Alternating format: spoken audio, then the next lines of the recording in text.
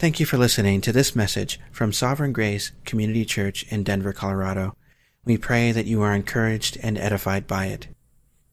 You can find more information about Sovereign Grace Community Church by visiting our website at www.sgccdenver.org.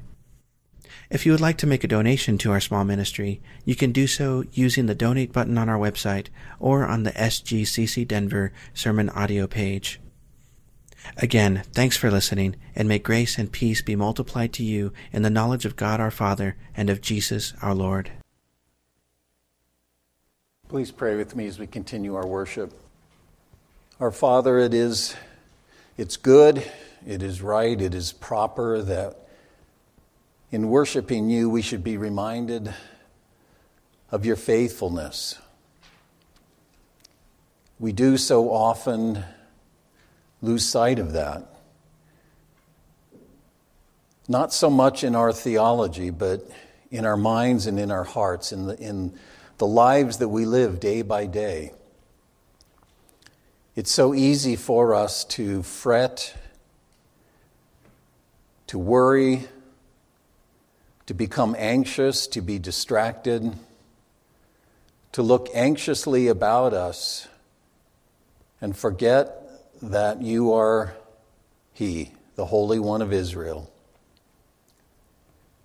The God who is righteous because He is faithful, the God whose righteousness is bound up in His faithfulness. The God who is true altogether, the God who keeps covenant, the God who will accomplish all His good pleasure, all His good purposes. Ultimately, to sum up everything in the heavens and the earth in Jesus our Lord. And what you have accomplished in Him, the glory that is bound up in the ascended and enthroned Lord, is our confidence, our surety, that the kingdom that you have put in place in Him will be completed. And one day it will take everything into its grasp, the renewal of all things. And so, Father, I pray as we gather as your people that you would encourage and strengthen our hearts. Even in this consideration now, that you will hold our minds and that you will fill our hearts. As we prepare to come to the table, this marvelous gift that Jesus gave to His church, I pray that we would be truly encouraged and edified and truly made ready to come and partake in that rich provision. So I pray that you would attend to my words. I pray that you would attend to the hearing, the minds, the hearts of all present. As Colin prayed, I pray also that you will free us of all distraction, all care, all things that would keep us from worshiping you with mind, heart, and soul in this time that we have by your good providence set apart to you. So meet us, continue, Father, to build us up. We ask all these things with the confidence that is ours in Christ our Lord. Amen. Well, as we come to the table today and just thinking about where we've been in Hebrews 11 and the consideration of the writer making his case for Jesus' accomplishment and His supremacy over all things, it struck me in thinking about this even while we were gone last week that rather than returning directly to Hebrews, I'd like to, in a sense, build upon what we've seen and consider in the light of what we've looked at, even with respect to the Passover and the Exodus, this thing that we call the Lord's table. I've titled this, Keeping the Feast, Unveiling the Glory of the Lord's Table. And there's probably nothing more familiar to us as Christians, if we've been in the church for any length of time, than this thing called the Lord's Table, whether we observe it weekly or monthly or quarterly or however we do it. All Christians have some familiarity with this thing called the Lord's table, but I would argue that, as with so many things that are a part of our Christian life, very many, I think, have only a very narrow sense of the significance of the table, what it really represents, what it really means to us as the gift of God. And as I've thought about it, I think there are probably some ways in which we commonly think about the table. For many, particularly on the theological side of things, the emphasis tends to be on the elements themselves, the significance of the elements themselves. These ideas of consubstantiation or transubstantiation or symbolic presence. What is the relationship of Jesus to these elements that we partake in? And even among Messianic Christians, if you know any Christians who have more of a Messianic Jewish sort of orientation, it's the same kind of thing, but in a slightly different way. Very much associated with the Pesach, the Passover ordinance, and the elements associated with that. Things like, the sacrificed lamb with no broken bones, the matzah that is pierced and striped, the symbolism of the elements and the way that they're used. Those sorts of ideas, the afikomen, the bread that's broken and hidden and brought out at the end of the Passover Seder. And if you've ever been as a Christian a part of a Passover Seder, you know that all of those components and the elements associated with it are interpreted in terms of Jesus and his sacrifice at Calvary. I think probably more generally, Christians tend to say, well, the Lord's table is about the shed blood and the broken body of the Lord Jesus. This is my body which is given for you. This is my blood which is shed for you. Do this in remembrance of me. And it's not that any of those things are wrong, and obviously to think of the table in terms of Christ's sacrificial death is absolutely vital. But I think the way that we tend to think about the table widely in Christian circles underscores the fact that we really don't understand or think about the table as it is situated in the larger salvation historical story. And by the salvation historical story, I mean the unfolding of God's purposes and the way in which he has caused those purposes to be fulfilled in Jesus our Lord. The Scriptures are the record of the intent of God for his world and the way in which he has accomplished that intent, building towards and finally reaching its climax in Jesus himself. And I would argue that to the extent that we don't understand the table in its own salvation historical context, we really don't understand it the way Jesus intended his Jewish disciples to understand it, the understanding that they themselves had. Because they understood what Jesus was doing in the upper room very much in terms of their own place as Jews in the salvation history.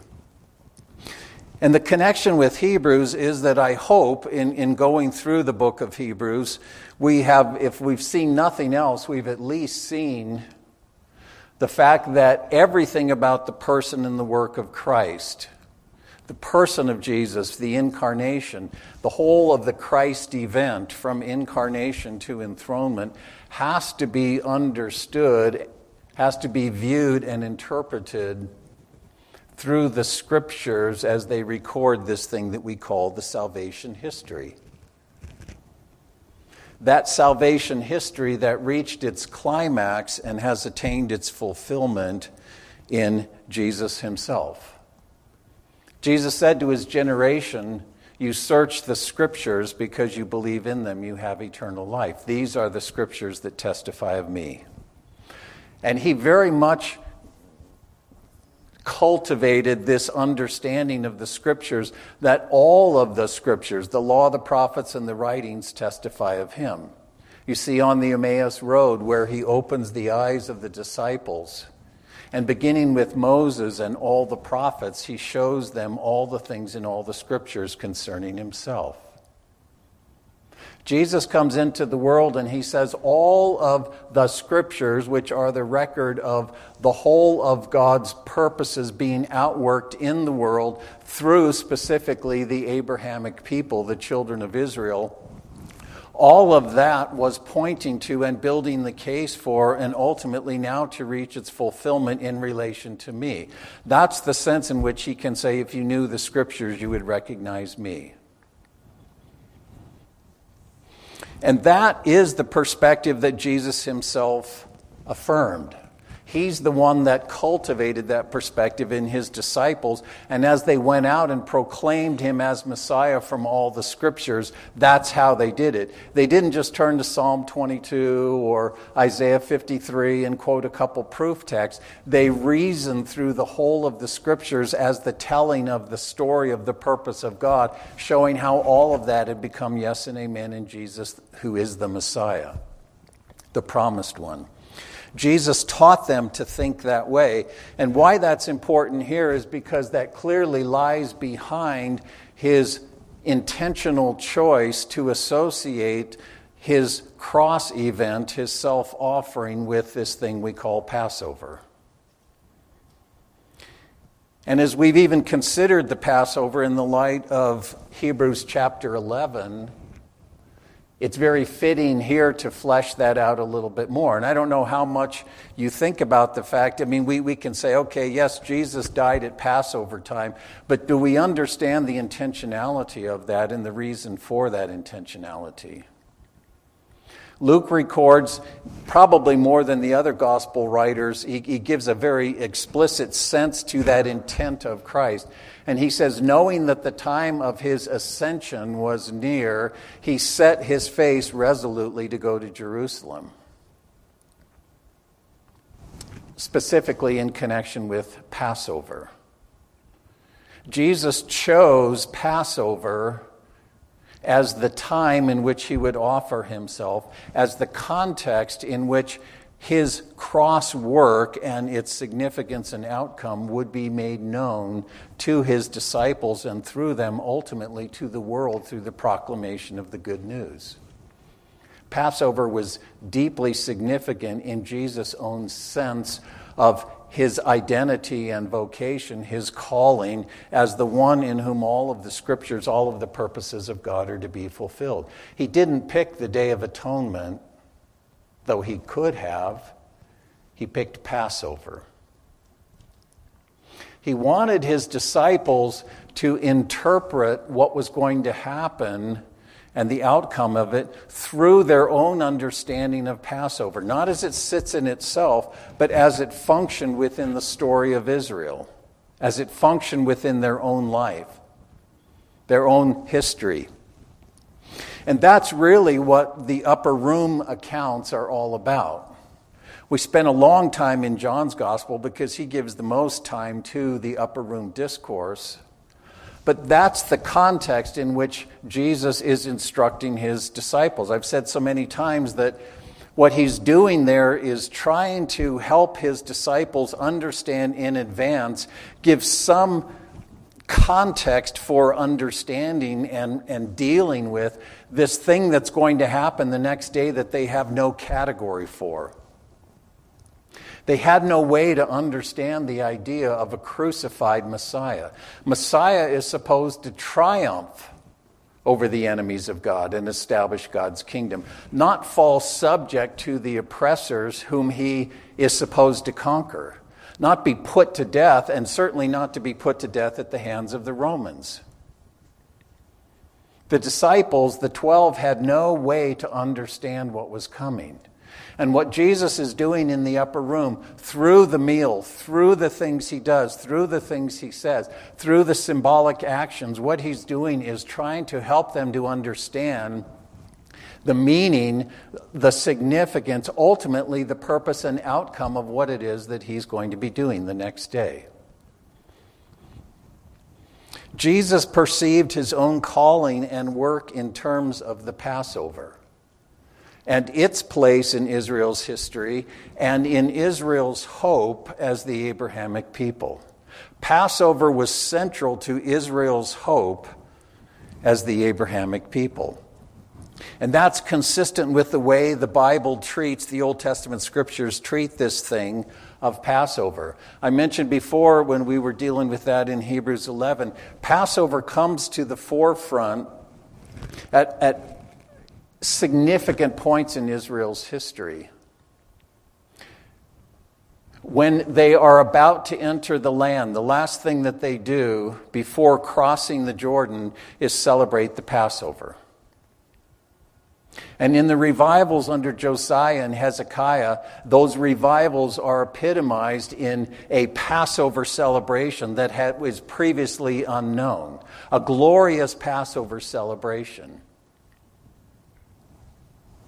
You see, even in Ezekiel's prophecy of the future renewal that is to come at the end of Ezekiel's prophecy, one of the things that is mentioned there is a glorious Passover celebration. Passover is fundamental in that sense.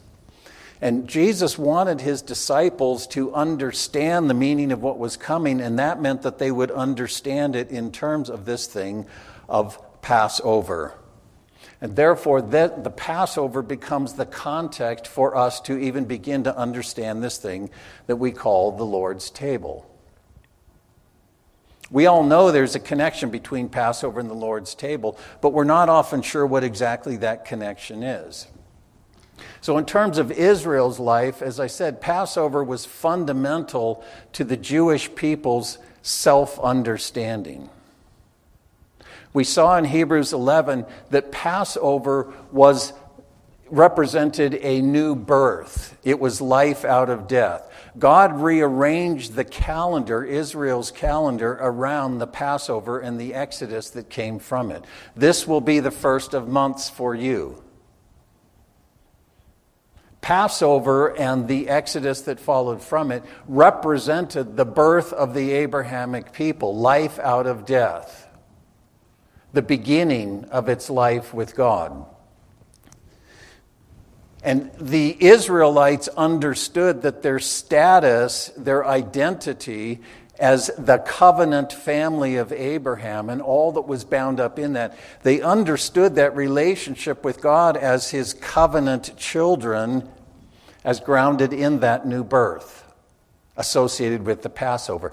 That's why Passover in Israel's history was always associated with times of revival and renewal, or a new season, something new and grand in the working out of God's purposes for them.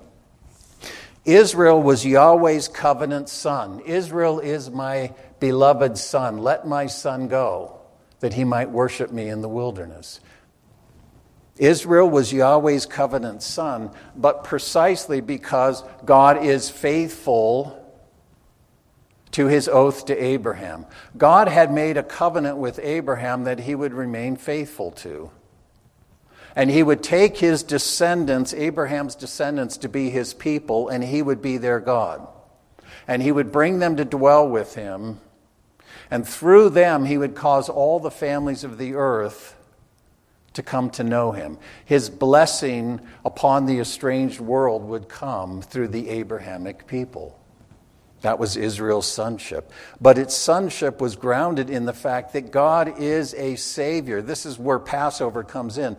Passover taught them that their sonship was grounded in the God who is the deliverer of his people, according to his faithfulness to his oath to Abraham. We saw that when Moses went to Egypt, it was, I am the God of Abraham, Isaac, and Jacob. I've remembered my covenant. And now the time has come to do this great work of deliverance and ingathering. And it's going to come through a mighty work of judgment and a new birth. And you see this even in the preamble to the covenant that ratified that relationship, what we call the Mosaic covenant or the covenant at Sinai. How does God introduce himself in that covenant? I am the Lord God. I am Yahweh, your God, the God who brought you out of the house of Egypt, out of the house of bondage.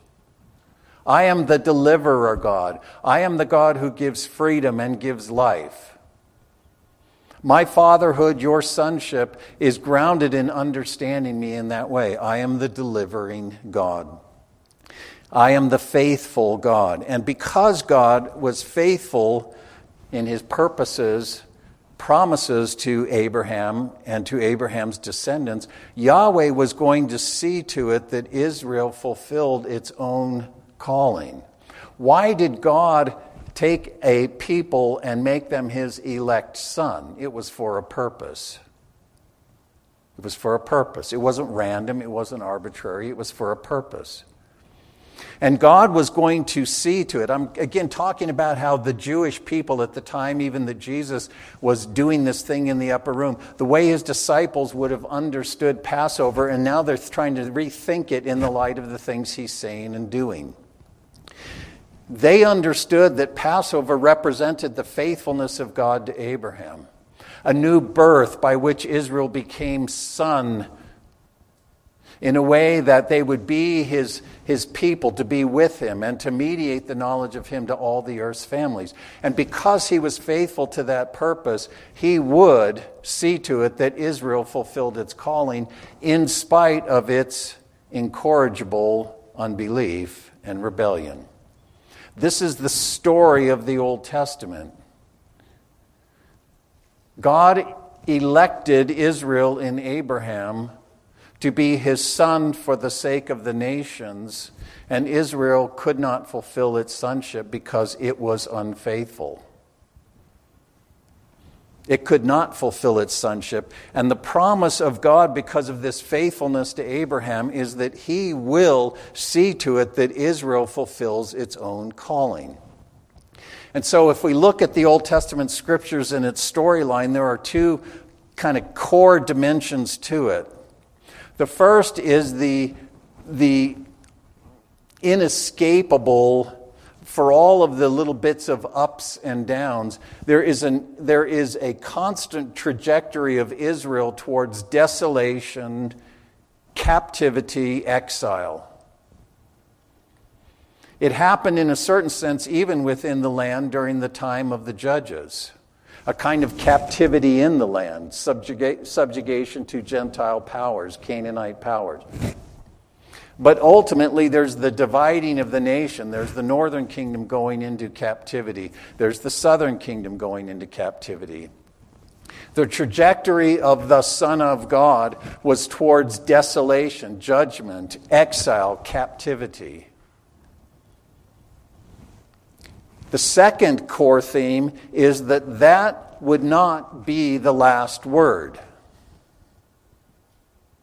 In itself, Israel was incorrigible. It could not fulfill its election, its calling.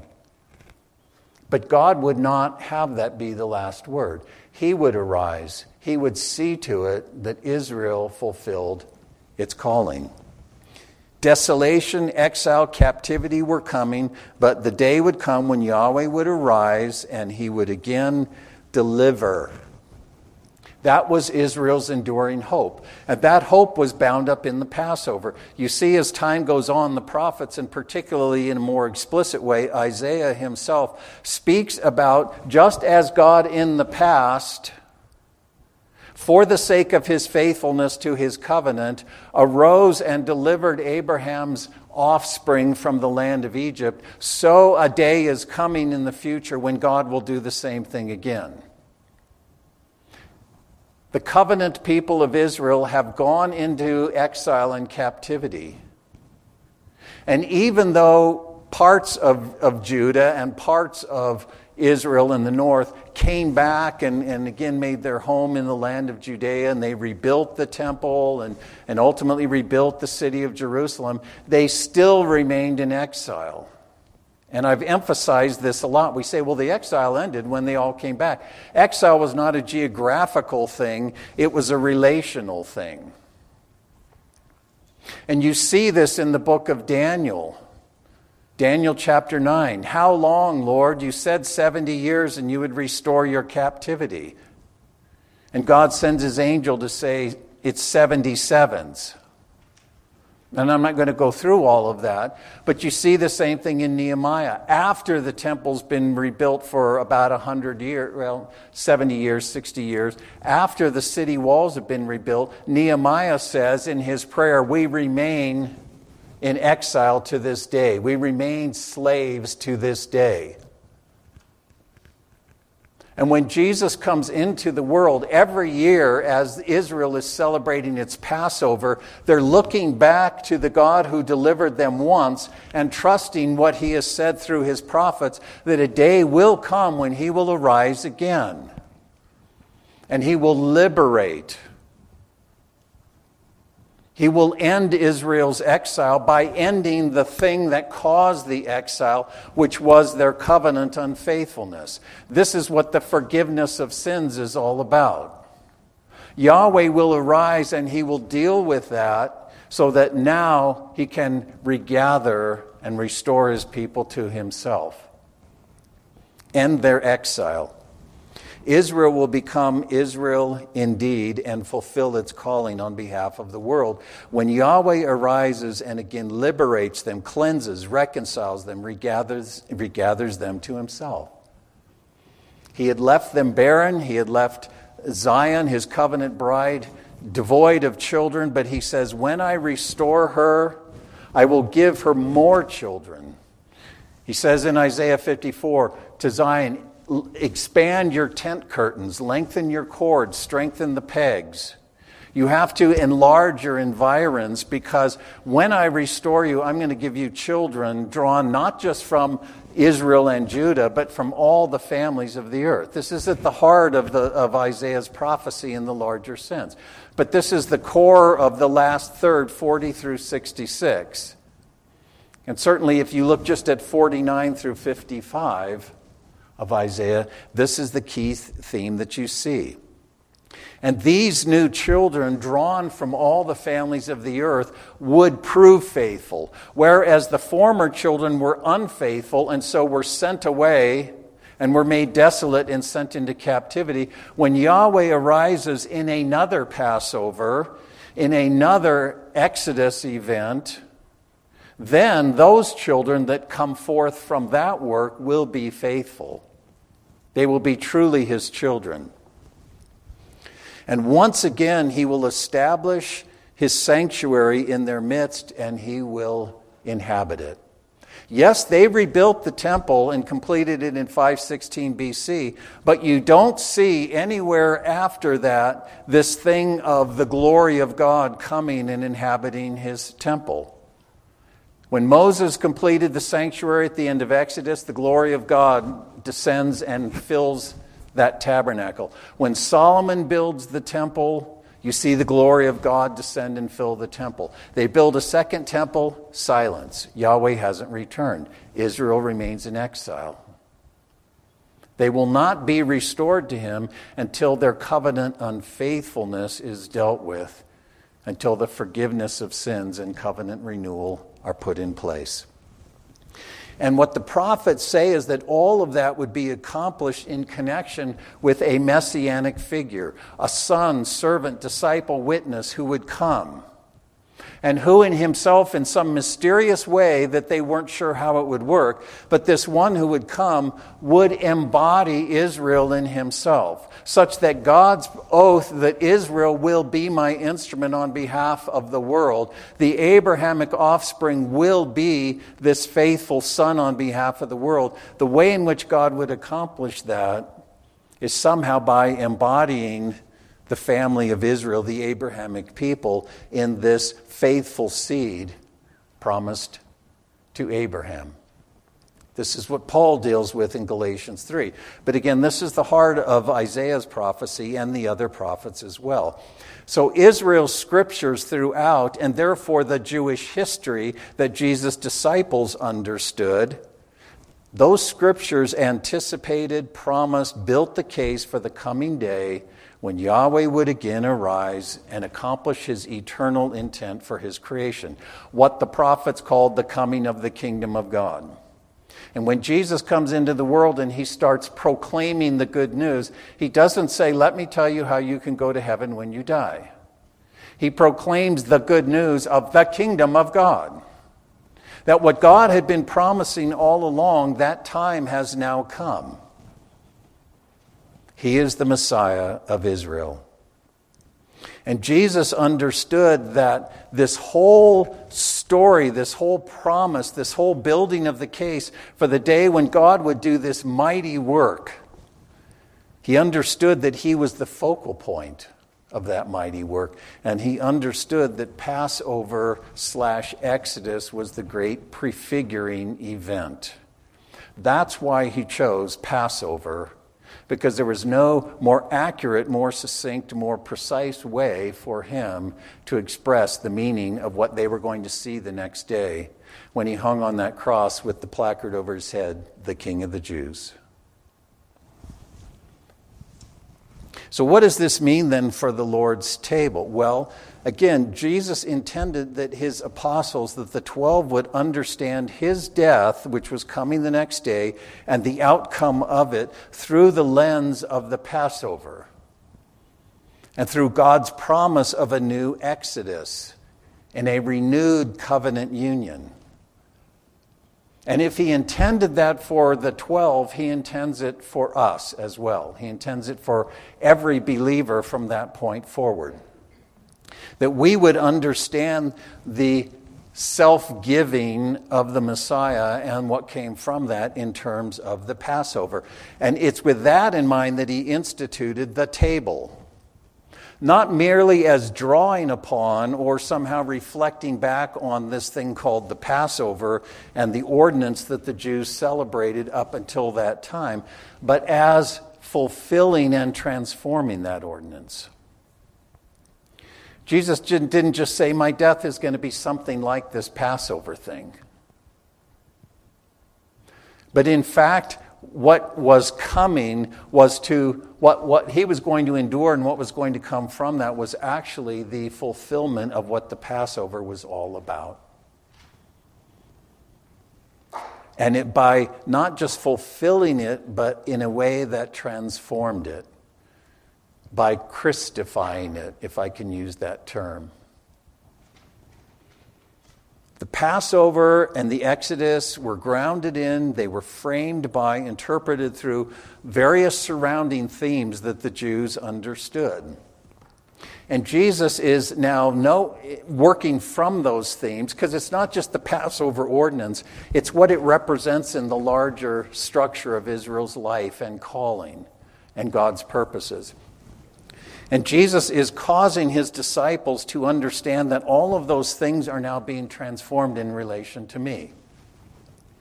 Some of those things, and there are many things, but kind of the fundamental things would be these, with respect to the surrounding themes or ideas tied to Passover. One is covenant election and vocation or calling. Election and calling. The second is this idea of exile and captivity. And then thirdly, the promises of God bound up in that, which are the promise of a realized sonship, a realized inheritance, a realized mutual inhabitation. We saw that again when we considered Passover. What was Passover about? It wasn't just God saying, I'm really sad that you've been enslaved and oppressed, and I don't want to see that, so I'm going to set you free. It was a mighty work of deliverance to bring them to himself. That's what you see in the Song of Moses in Exodus 15. God is delivering us, they sang, to bring us to his holy mountain, to dwell with him in his sanctuary land. And the first thing God does when he brings them to Sinai is he says, take up a contribution to build me a sanctuary that I would dwell in your midst. This was about inheritance tied to sonship that would ultimately bring about a mutual inhabitation of father and son. Those are some of the key themes in Passover. And again, Jesus is transforming those things in relation to himself. The significance of those things is now Christified. And the table, the commemorative meal, testifies to that transformation. So that means that we have to understand the Lord's table in terms of those themes that were at the heart of Passover. But as they're fulfilled, thank you, and as they're transformed,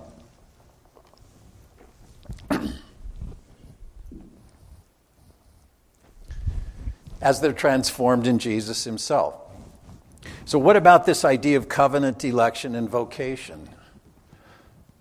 Well, an easy way to get right to it is Paul's statement in Ephesians that we were chosen in Christ unto good works. Viewed through the lens of the idea of Israel's covenant election and vocation, we don't say, oh, God has saved me so that I can live a moral life. That's not what chosen in Christ unto good works is all about. Election is a functional category. It's not, in the first instance, a salvific thing. It's a functional thing. It's a consecration or a marking out for a certain purpose, for a certain function, for a certain thing. And Christian election and the function of that election are a matter of participating in Jesus' election and in his vocation as the seed of Abraham. That's Galatians 3. How has Jesus transformed this idea of election and vocation in that way? Chosen in Christ unto good works. What are these good works? The works of Christiformity, the works of the Christ life and the Christ triumph in the world. So Jesus himself was embodying in himself Israel's identity and its vocation. He was the election of Israel. That's why Paul can say in Galatians 3, when God made his covenant with Abraham and his seed, he didn't say seeds as many, but seed as one, the Messiah. He wasn't denying Israel's election in any sense. He's saying it ultimately looked to the one who would embody and fulfill Israel itself. Jesus embodied Israel's identity and vocation in order that that identity and vocation would be realized in the Israel he would reconstitute in himself. I'm not trying to be complicated here, but these are things that are at the very heart of, again, how we have to think about the table. Paul says in his Ephesian epistle that this Christ who's exalted and who has everything in subjection under his feet has made the church to be his fullness. The church is the fullness of him who fills all in all. He is the seed of Abraham. But how does he carry out the Abrahamic vocation of ministering the knowledge and the blessing of God to all the earth's families? He does that through his body, his fullness, in which he is all in all. He does that through his church. This is really what the Great Commission, as we call it, is all about in Matthew 28. All authority in heaven and earth is given to me. Go therefore and make disciples of all nations, right? Jesus fulfills his own vocation, his own calling as the son of Abraham, the seed of Abraham, through the people that he has grafted into himself, into his body. So this idea of covenant election and calling are transformed in Jesus for those who stand on this side of that transformation. As he reconstitutes covenant election in the covenant people in himself. The second theme of liberation from exile and captivity. What happened in Egypt presupposed what stood behind it, which is what we see in the first instance in Genesis. The idea of exile and captivity didn't begin in Egypt, it began with the fall. We see that in the expulsion of Adam and Eve from Eden, exiled from God. And the whole creation is, in a sense, exiled from God because it stands in relation to God through human beings. That's what we call the curse of estrangement, the curse of alienation. And so the promise of the second Exodus, even as Israel understood that in relation to itself, looked beyond, it drew upon the Egyptian counterpart in history, but it looked beyond that to God's intent to liberate the whole creation. You see this in Isaiah's prophecy and the other prophets. The language of renewal, right? When Yahweh does this work, then the lion will lie down with the lamb, and the child will play by the hole of the cobra. And they will not hurt or kill in all my holy mountain, but the knowledge of the glory of the Lord will cover the earth as the waters cover the seas. A new creation, a renewing of all things. The exile and the idea of ending exile through a new Passover wasn't just about the Jewish people, it was about the whole creation. The Christifying of the idea of exile. And Jesus' disciples understood that. That when God did for Israel what he had promised to do in this new work of liberation and forgiveness and covenant renewal, then Israel would become for the world what God intended it to be. And ultimately the Messianic kingdom would take the whole world into its grasp. So also the idea of covenant sonship and inheritance and mutual inhabitation were transformed in the Christ event. We see that now covenant sonship is sharing in Jesus' sonship. Sons in the Son. Christ as the last Adam, the new man, sharing in his resurrection life, sharing in his resurrection glory. This is what Paul deals with in Romans. It's what he deals with in 1 Corinthians 15. Already we are raised up in Christ, seated in the heavenly realm in him. And the resurrection of the inner man is the promise, the surety of the resurrection of the outer man, of the body that is to come at the last day. The outer man is perishing, but the inner man is being renewed day by day. When you were dead in trespasses and sins, God made you alive together with Christ. He raised us up, seated us in the heavenly realm in him. You died, your lives are hidden with Christ in God, right? And so this idea of sonship is sharing in the glory of the Messiah, who is the resurrected, ascended, enthroned, ruling man. And that speaks to how it is, what is our inheritance. Passover was about God giving to Israel the inheritance that he had pledged to it. Well, what is this inheritance that now this new Passover in Christ has accomplished? We become heirs of creational lordship. If you will, the human destiny that God appointed human beings for. What are we heirs of? We're heirs of all that Christ has inherited, right? Romans 8. All that Jesus has inherited, we are heirs of. We are joint heirs with him. And then lastly, this thing of mutual inhabitation. God delivered Israel in order to bring them to be with him as sons to a father, dwelling with him in his sanctuary land. And as that theme has been transformed in Christ, it's not us being brought near to God, some kind of proximity to him. It's that we now are taken up to dwell inside of his true sanctuary that is the Messiah himself. Paul says we, Jew and Gentile, are being built together to be the dwelling of God in the Spirit. Peter says, you as living stones, you've come to the living stone, and in him you are being made into a spiritual sanctuary, a spiritual house, that in that way you offer spiritual sacrifices acceptable to God in Christ Jesus. The forming of the sanctuary of God on Christ, the cornerstone. That's how this theme of mutual inhabitation is transformed in the Messiah.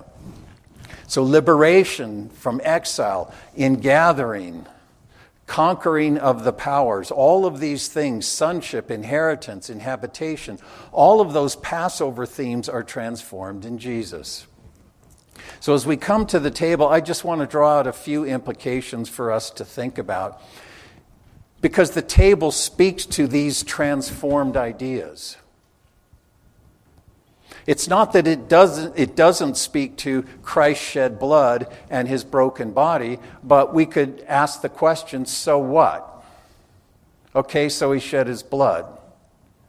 Okay, so his body was broken, so what? Well, that's how we get saved. Okay, well, what does that mean? What does that look like? You see, we have to understand these things within the larger story that is fulfilled and transformed in Jesus himself. So the table speaks to liberation from bondage, just as the Passover did, but in a certain sense, as liberation exists and is true in Jesus. What do I mean by that? It's not just deliverance from guilt. It's not just deliverance from sin. It's not just deliverance from condemnation. It's liberation unto and into new creation. It's a liberation unto becoming a new kind of human being. If you will, it's a liberation unto slavery, but a different kind of slavery.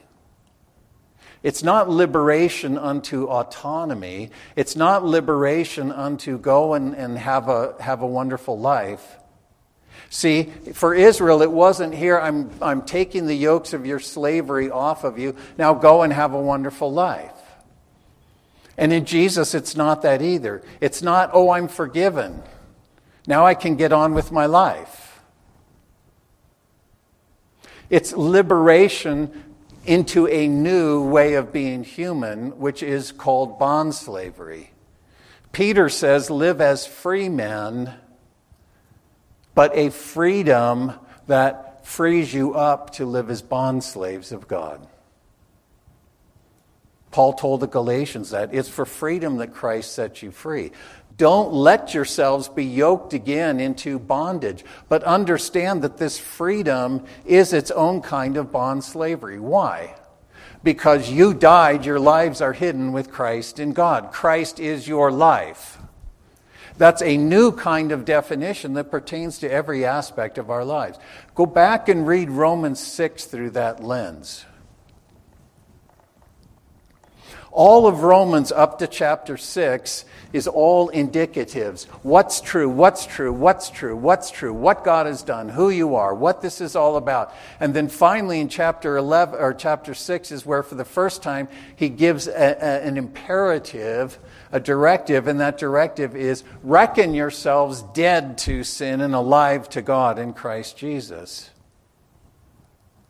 You were crucified with Christ. You were put to death. You've been raised to walk in newness of life. You see, there is a definition, there is a constraint. It's a liberty that is the bond slavery, that is the authentic intimacy, being bound over intimately to God as true children, sons in the Son. Israel was never that kind of a son.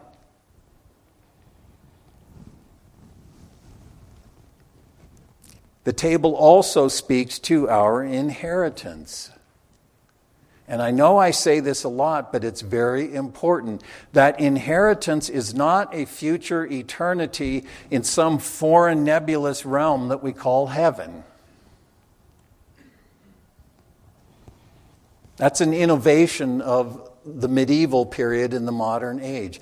Our inheritance is not a future eternity in some foreign nebulous place called heaven, but the human destiny of vice regency, the human destiny of ruling over the works of God's hands in His life, in His name, with His mind, in His love.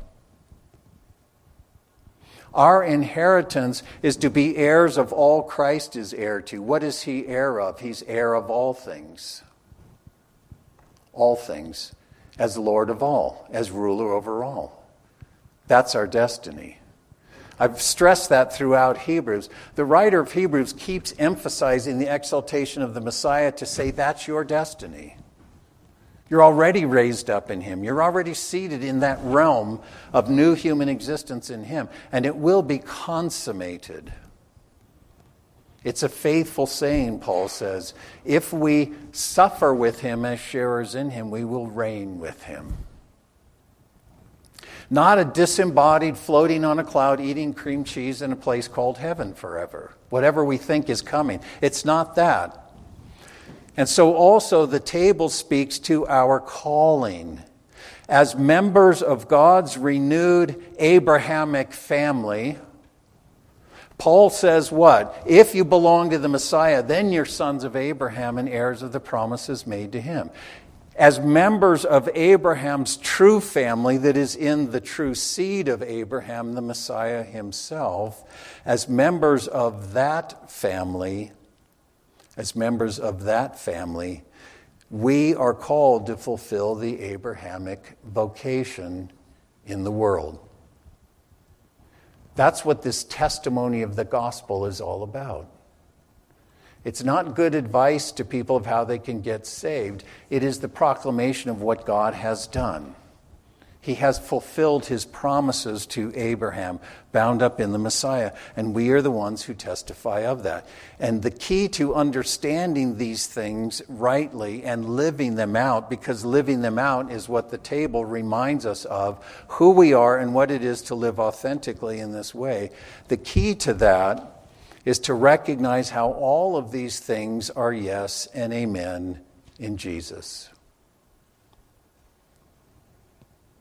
He hasn't simply done something that we're the beneficiaries of. He is the substance of God's accomplishment, and we are sharers in that by sharing in him. So our liberation from bondage to become bondslaves of God is precisely our participation in his triumph through his death and his glorification as true image son. This is what Ephesians 1 and 2 are emphasizing. This is what Romans 6 is all about. And our inheritance is precisely our share in Jesus' inheritance. Just like our resurrection, it's not he's raised, we get to be raised. He is resurrection. Our resurrection is sharing in his resurrection. Our life is sharing in his life. Our inheritance is sharing in his inheritance. Our liberation is sharing in his liberation as he bore our condemnation, as he bore the curse in himself. And our calling, our lives that we are called to, this thing of our vocation, if you will, are testifying of the good news of God's triumph and God's reign, as we are the first fruits. We are the living, walking, breathing evidence of God's triumph. That vocation is our faithfulness to the fact that we, think about this, we embody the Messiah himself. The church is his fullness. Not we individually, but we together. Christ is one, but Christ is many, right? Christ has his own life, his own fullness in the people who share in his life. We embody the Messiah himself, the one who is the seed of Abraham, the one through whom all the families of the earth are blessed. And when we are faithful to our vocation, we are manifesting that triumph of God in Christ in the world. That's what we're called to do. Paul says as he writes to the Corinthians, he says, knowing the fear of the Lord, we persuade men. And we are made manifest to God. God knows who we are. God understands. God sees us for who we are. And I hope that we are also made manifest in your consciences. We're not again commending ourselves to you, but we're giving you an occasion to be proud of us, that you may have an answer for those who take pride in appearance and not in heart. If we are beside ourselves, it's for God. If we're of sound mind, it's for you. For the love of Christ constrains us, because we've concluded this, that one died for all, therefore all died. If Jesus died as son of Adam, then all in Adam died in him. One died, therefore all died. And he died for all, that they who live should no longer live for themselves, but for him who died and rose again on their behalf. From now on, therefore, because of how Christ has dealt with this thing called the human race in his death and resurrection, we no longer recognize any person according to the flesh, the way we did before, according to the natural way of looking and thinking. Even though we knew Christ according to the flesh prior Paul's saying, there was a time when I regarded Christ according to the flesh. He says, we know him in that way no longer. And so if any man is in Christ, new creation. The old things have passed away. Behold, new things have come. And all these things are from God, who reconciled us to himself through Christ and entrusted us with the ministry of reconciliation. Not that we reconcile people, but we tell them God has reconciled himself to this alienated world, and they need to be reconciled to him. Ministry of reconciliation, namely that God in Christ was reconciling the world to himself, not counting their trespasses against them. And he has committed to us this word of reconciliation. And so we are ambassadors for Christ. As though God is entreating through us, we beg men on behalf of Christ to be reconciled to God. He made him who knew no sin to be sin on our behalf, that we would embody the righteousness of God in him. What is Paul saying? He's saying that the righteousness of God, the faithfulness of God to fulfill this work of renewal, this work of cleansing, we are living, breathing witnesses of that. We embody that righteousness of God. We embody that faithfulness. And as we go out into the world, we are the words that we proclaim. We, by our very existence as Christ people, as sharers in him, as embodying him, we are, by our very selves, are the living manifest witness of this gospel. We have become that. That's our testimony. And Paul says you should see that. You should see that in us. Well, saints, this is why, and this is the reason in which Jesus is both the center and the substance of his table. He's the one in whom the Passover and all that surrounds it has attained its glorious destiny. This is what it means that we eat his flesh and we drink his blood, because all of this is yes and amen in him. And it's true of us as we are sharers in him. We are sharers in the destiny that he himself is the first fruits of. And we share in that destiny, though, as awaiting the fullness to come. Hence, we need a continual reminder. The table looks backward, but it looks forward, doesn't it? Do these things in remembrance of me. Do these things until the Messiah comes. When we come to the table, we're testifying that we are sharers in this glorious Passover work of God, this liberation, this deliverance, this ingathering, this renewal, this inhabitation, all bound up in the Messiah himself. And we are sharers in that work by being sharers in him. But it does not presently appear what it shall be. And so we need to be reminded. We need to be reminded of who we are, and we need to be reminded for our encouragement of the destiny appointed for us.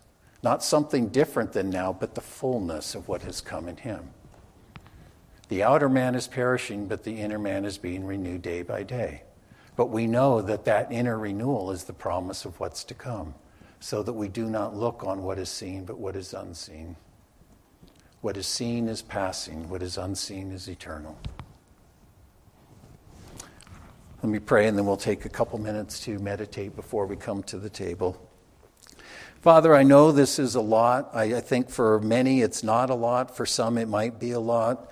But I pray that you would attend to these things in a way that we would be challenged in our thinking.